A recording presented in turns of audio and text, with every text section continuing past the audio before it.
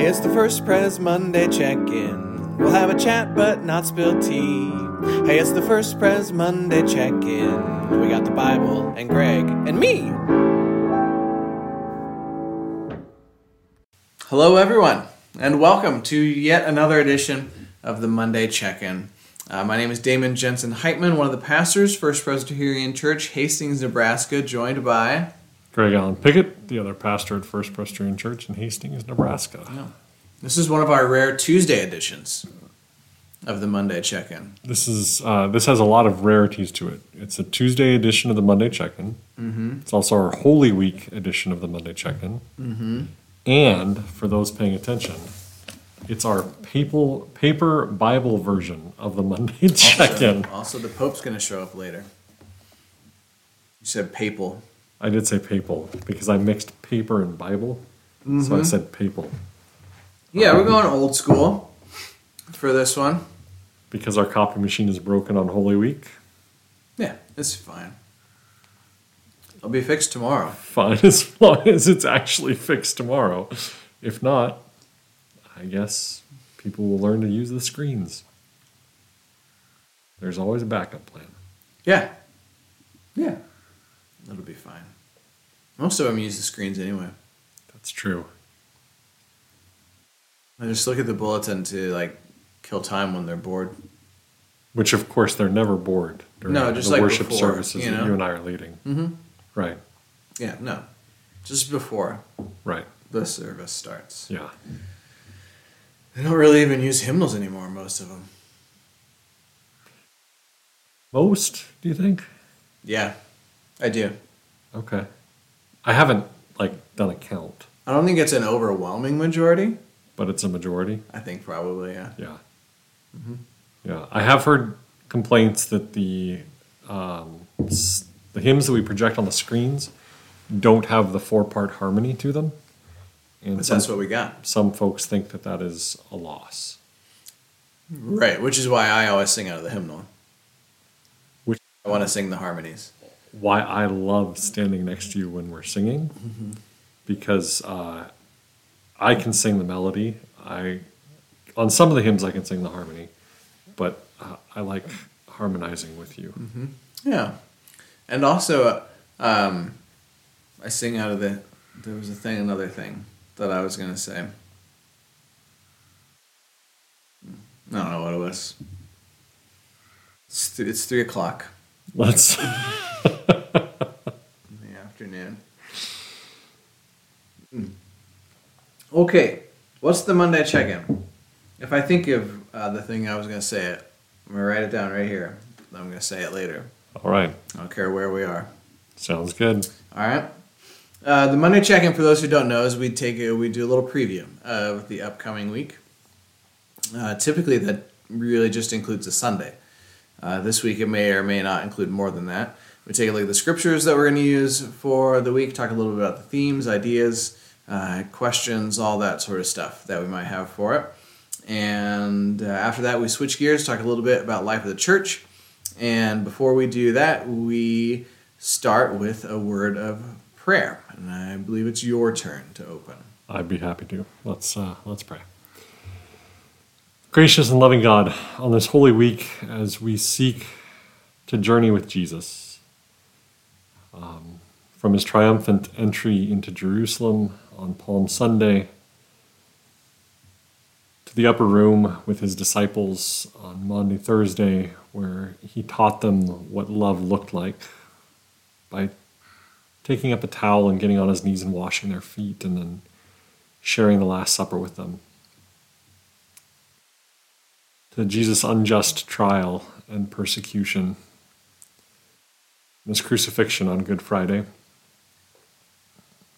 and then Saturday, when Jesus is in the grave. We thank you for this journey that we are on Holy Week and the reminders we have of each of these events and how they impact our own faith and life. We look with anticipation to what we celebrate on Easter Sunday, which is Christ's glorious resurrection and what that means for us. And so, God, journey with us on this Holy Week. Make your presence known to us in the small details and in the big picture and everything else in between. May this be a journey that draws us closer to one another and closer to you, O God, and to your love and grace for us. In Jesus' holy name we pray. Amen. Amen. So we're really just kind of mostly taking a look at the scripture that we're going to use for Easter Sunday. And maybe along the way we'll kind of talk about some of the other stuff as well. Yeah, Who knows? We'll see what happens. So this is from John chapter 20. And we're going through verse 18. Is that correct? Correct. Okay. It reads something like this. Early on the first day of the week, while it was still dark, Mary Magdalene came to the tomb and saw that the stone had been removed from the tomb. So she ran and went to Simon Peter and the other disciple, the one whom Jesus loved, and said to them, "They have taken the Lord out of the tomb, and we do not know where they have laid him." Then Peter and the other disciple set out and went toward the tomb. The two were running together, but the other disciple outran Peter and reached the tomb first. He bent down to look in and saw the linen wrappings lying there, but he did not go in. Then Simon Peter came, following him, and went into the tomb. He saw the linen wrappings lying there, and the cloth that had been on Jesus' head, not lying with the linen wrappings, but rolled up in a place by itself. Then the other disciple, who reached the tomb first, also went in, and he saw and believed.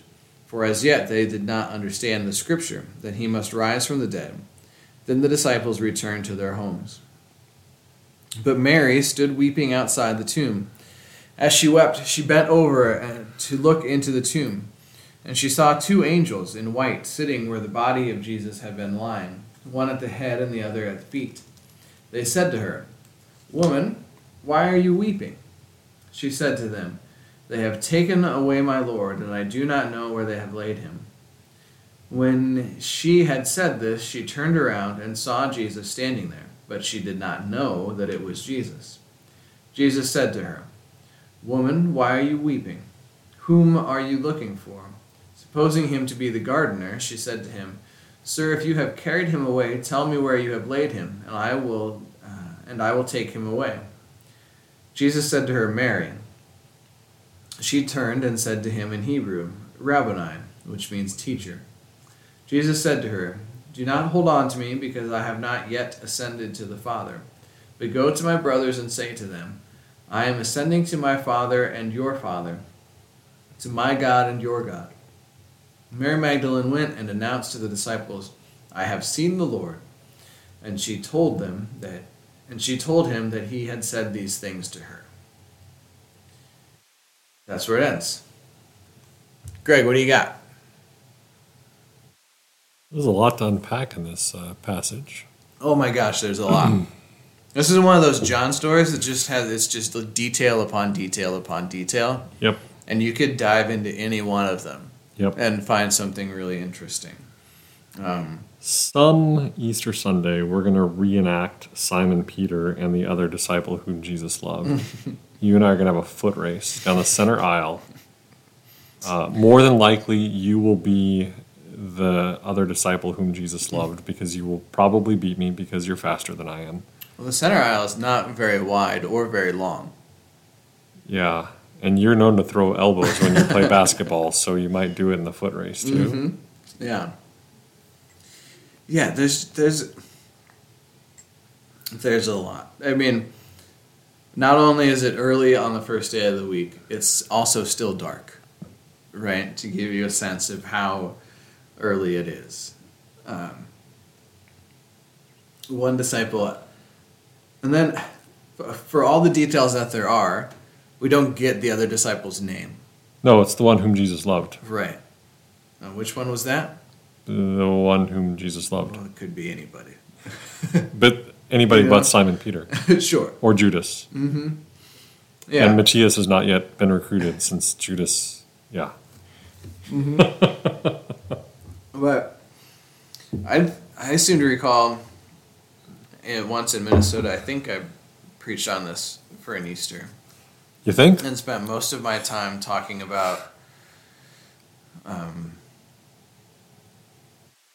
the disciples having to bend over to get into the tomb, and that a real tomb wouldn't be 6 feet tall, because that would be a lot of work to dig it out, right?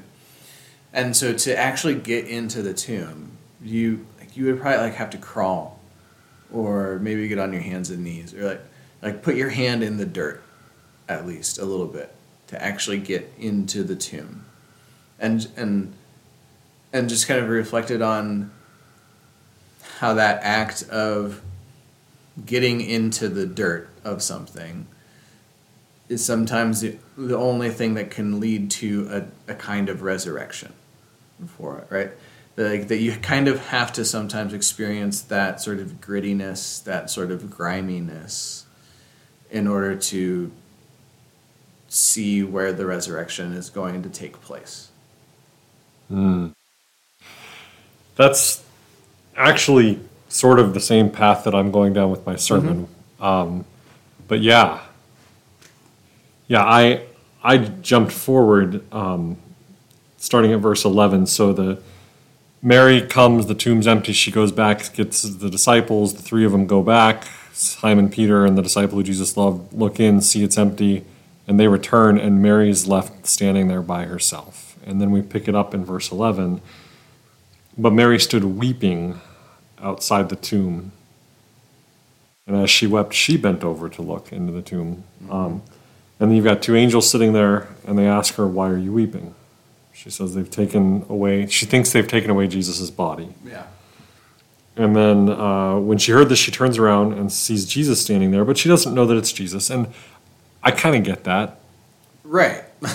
You assume he's dead, and you assume his body's missing, so the person standing before you, you're not going to assume is the dead person whose body is missing. Yeah. Right? Yeah. It's like when you see your doctor at the grocery store, and it takes you a little while to recognize them.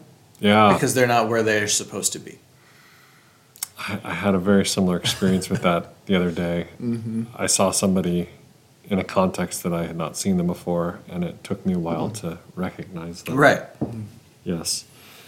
And then Jesus asks her, "Woman, why are you weeping?" And so here between verse 11 and verse 15, we have the term weeping 3 times and wept once. So in 4 verses, and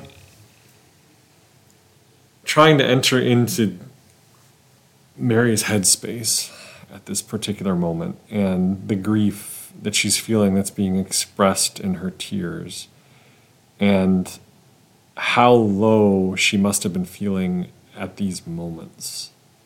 Kind of like you were talking about with, she's in the dirt, right? Yeah. She's had to bend down and get dirty, and she is deep in the depths of sadness and grief, and beyond simply the death of her friend, it's also what they think might be the end of a movement they thought they were a part of, a life-changing, life-altering movement that they were supporting and a part of and on board with, and now all of a sudden that's been ripped out from under them, their friend is gone, and to add grief upon grief, somebody's stolen his body. Right. A body that it seems that they themselves put there. Right. Right. At the end of chapter 19 is they took the body of Jesus and wrapped it in the spices and wrapped it with the spices in linen cloths according to the burial custom of the Jews. So it's not the Romans burying Jesus. Right. It's Jesus' friends burying Jesus in the Gospel of John, at least in that narrative, right? Now there was a garden in the place where he was crucified, and in the garden there was a new tomb in which no one had ever been laid. And so, because it was the Jewish day of preparation, and the tomb was nearby, they laid Jesus there. Yeah. Yeah, we just think about the depth of her grief, and it just, it's been an interesting week. in our community for the last couple weeks, in our family of faith as well. We've experienced great loss and tragedy and trauma. First with the car accident on our church property and the death of two people, and then also a couple of funerals and a couple of situations with families that were going through some struggles. And I was just thinking about all that and sort of holding that up to Mary's tears and the weeping that she's feeling, and then the turn in the story. Yeah, and I thinking about the question, thinking about Mary and her tears, and there's a way to read that question as kind of implying that Mary is a fool, right? Yeah. Why are you weeping? Like, you could read it as, why are you weeping? Like, what's don't you understand? Why don't you understand, you fool, right? Or you could read the question as a sincere and honest expression of empathy or compassion, or like, I see that you are in pain. Just, please tell me why you are in pain. Yeah. Yeah, I almost pictured Jesus placing his hand on her shoulder. Mm-hmm. Right? It says when she had seen this, she turned around and saw Jesus standing there, but she did not know it was Jesus. And Jesus said to her, but there's a, I picture a comforting hand on the shoulder of, yeah, why are you weeping? Mm-hmm. From a place of authentic concern for someone that he loves, and feeling the depths of her grief at that moment. Yeah. Because Mary doesn't know the end of the story, right? As as a character in the story, right? We do, right? So I think that there's a temptation then, because we know the end of the story, to look at her tears as foolish in some way, right? And not recognize them as valid or something. Part of the words that we use on Good Friday have to do with, and I think I put it somewhere in the devotional guide for this week as well, have to do with the importance of being willing to see the pain in the world. And this ties in with that hand on the ground kind of a thing as well. But like the importance of being willing to look at crosses, right? To look at places of suffering, places of pain, and be willing to see them. And I hear that being reflected in this refrain of this question as well. This, why are you weeping? Yeah. Like, please tell me why you are weeping. And then I think part of our responsibility then is to try to work to take down those crosses. Right. But you can't take them down if you don't know where they are or what they're doing. Yeah. Unless you get real lucky. Yeah. And thinking about that juxtaposed with then the rest of the story where he says her name and she recognizes him and realizes at least part of what's going on. And then he empowers her. He commissions her to go share the story. And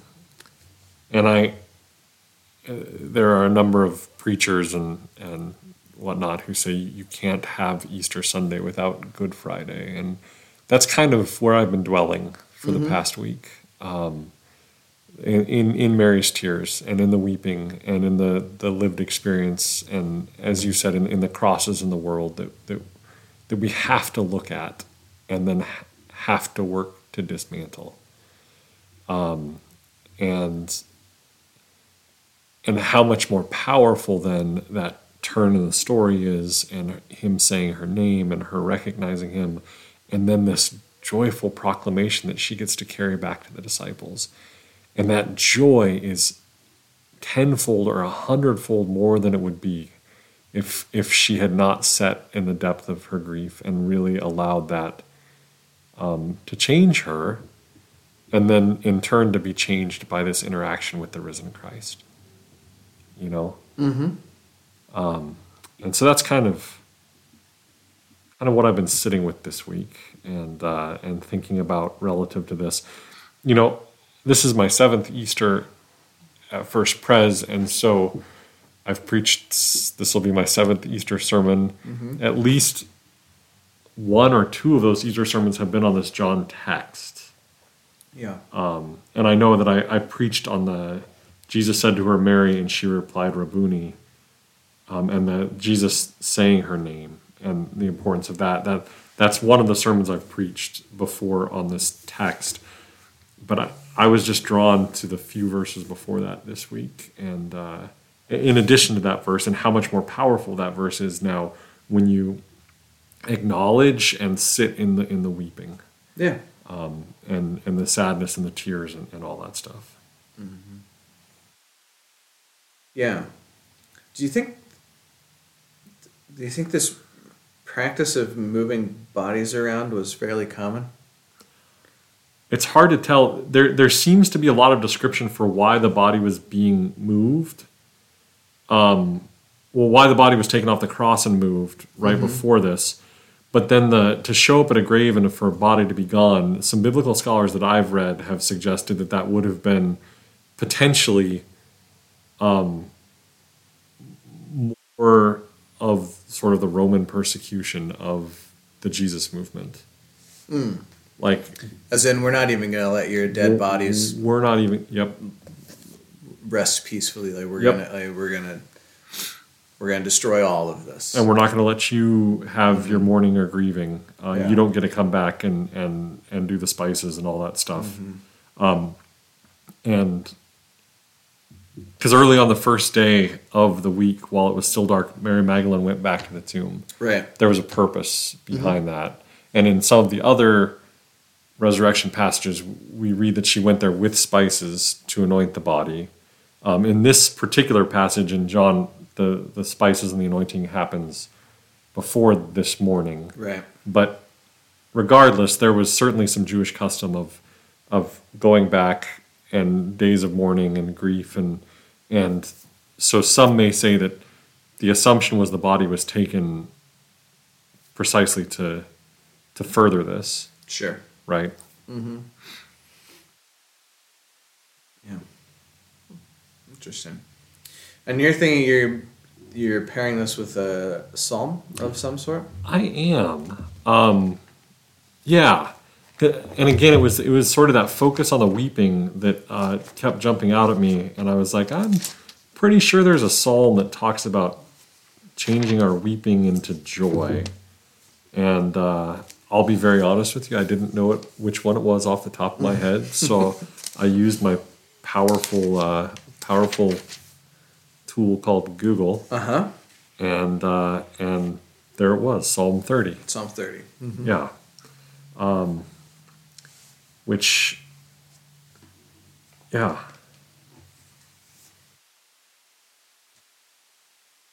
Weeping may linger for the night, but joy comes with the morning. That's Psalm 30, verse 5. And then again, Psalm 30, verse 11. You have turned my mourning into dancing.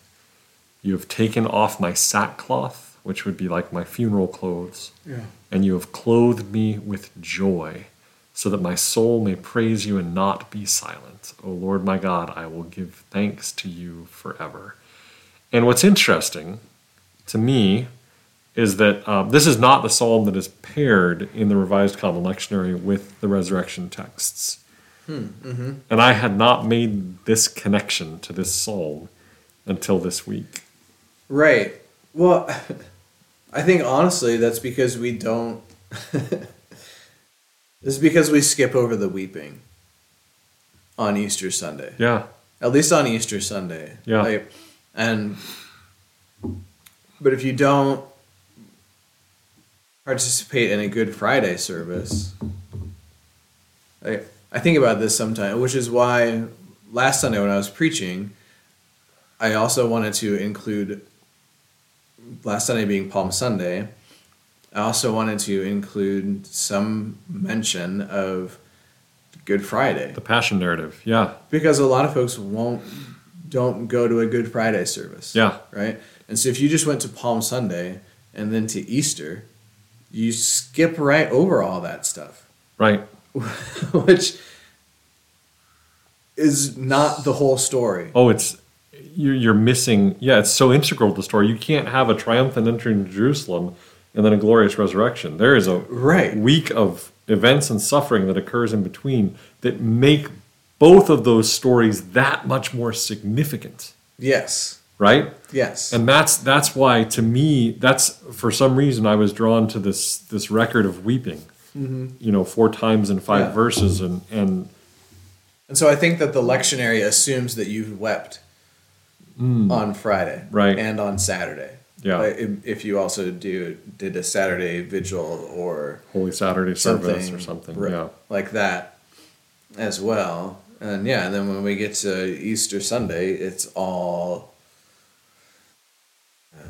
Jesus Christ is risen today. Ba-da-da-da-da-da-da. Not a lot of minor chord music.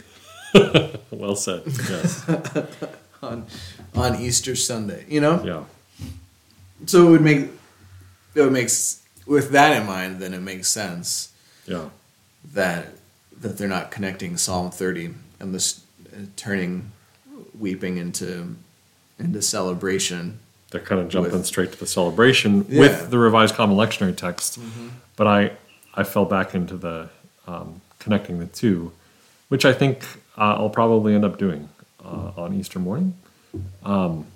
Everybody's in their own space and experiencing life in their own way at this particular, time. But I think speaking about the weeping and acknowledging it, and acknowledging the power of the resurrection being that much more powerful, if in fact we can lean into the grief and the weeping that is present in the world today, and present in spades for folks depending upon what's going on in their lives. And if you're a person who follows international news, the war in Ukraine is enough to break your heart, or nationally the tornadoes and the loss of life there, and locally in our community, it's there, it's present, and we can't deny the suffering in the world. We can't deny the crosses as you've described. We've got to look at them. We have to put our eyes on them.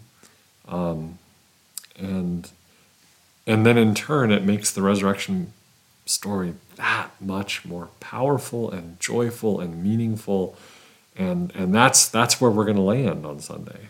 But you gotta do the work. Yeah.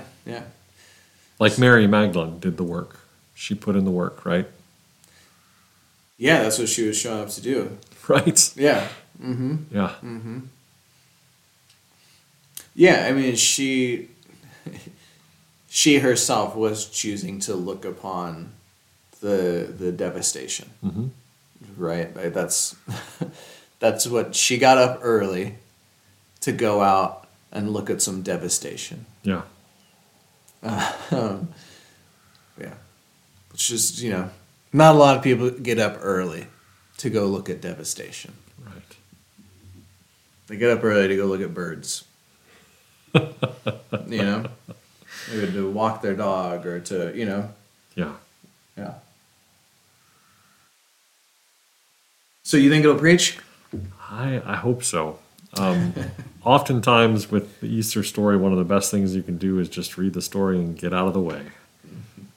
But I think pointing to some of these details hopefully will help the story resonate more deeply with folks, and also the joy and hope of the resurrection resonate more deeply as well, as it does for me after thinking about that. So, Yeah.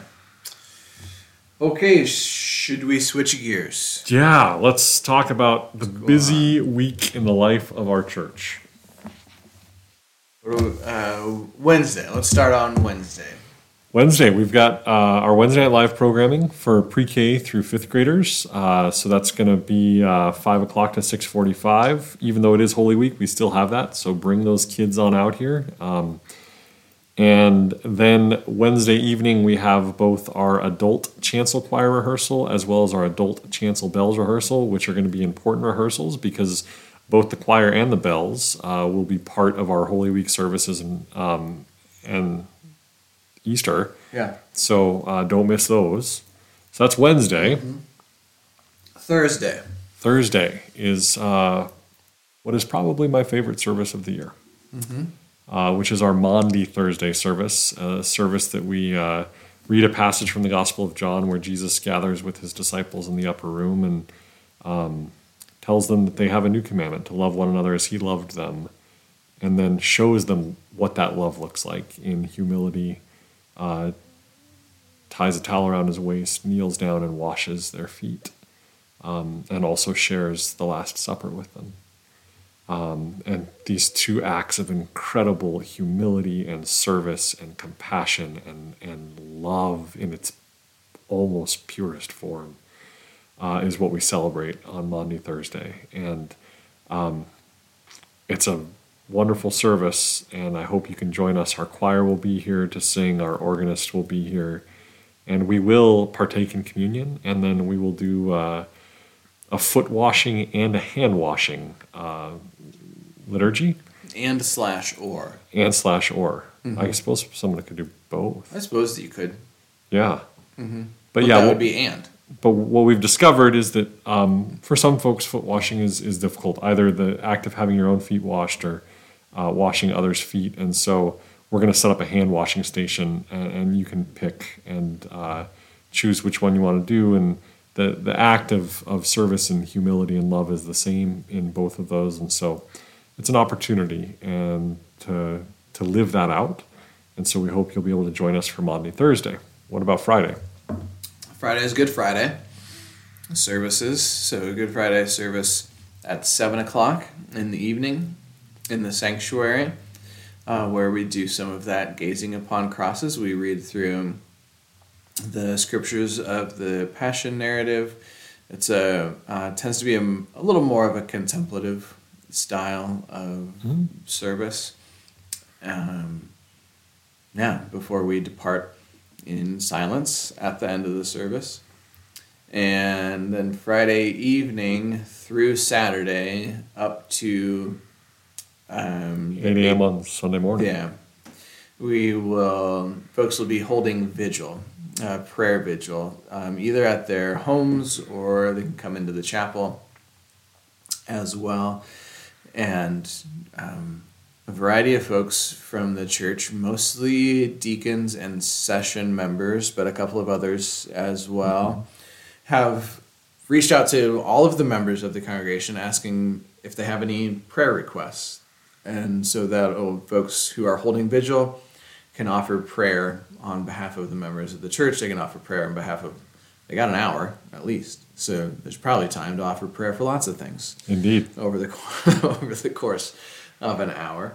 So that Easter vigil will be happening, starts at the conclusion of Good Friday services and then runs until Sunday morning. Yeah, and if you would like to sign up for an hour or two of that, you can call the church office or dig through your emails or the church's Facebook page, and you can find a link to sign up and do that. Hope you'll be able to join us for that Easter vigil, which again leads up to Sunday morning at 8 a.m. and then Sunday at 8:30.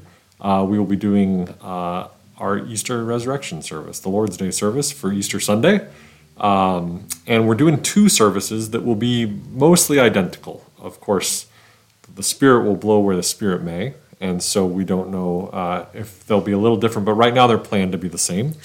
And they will include our choir, our handbell choir, the cathedral brass, our organ, and a joyful celebration of the resurrection of Jesus Christ.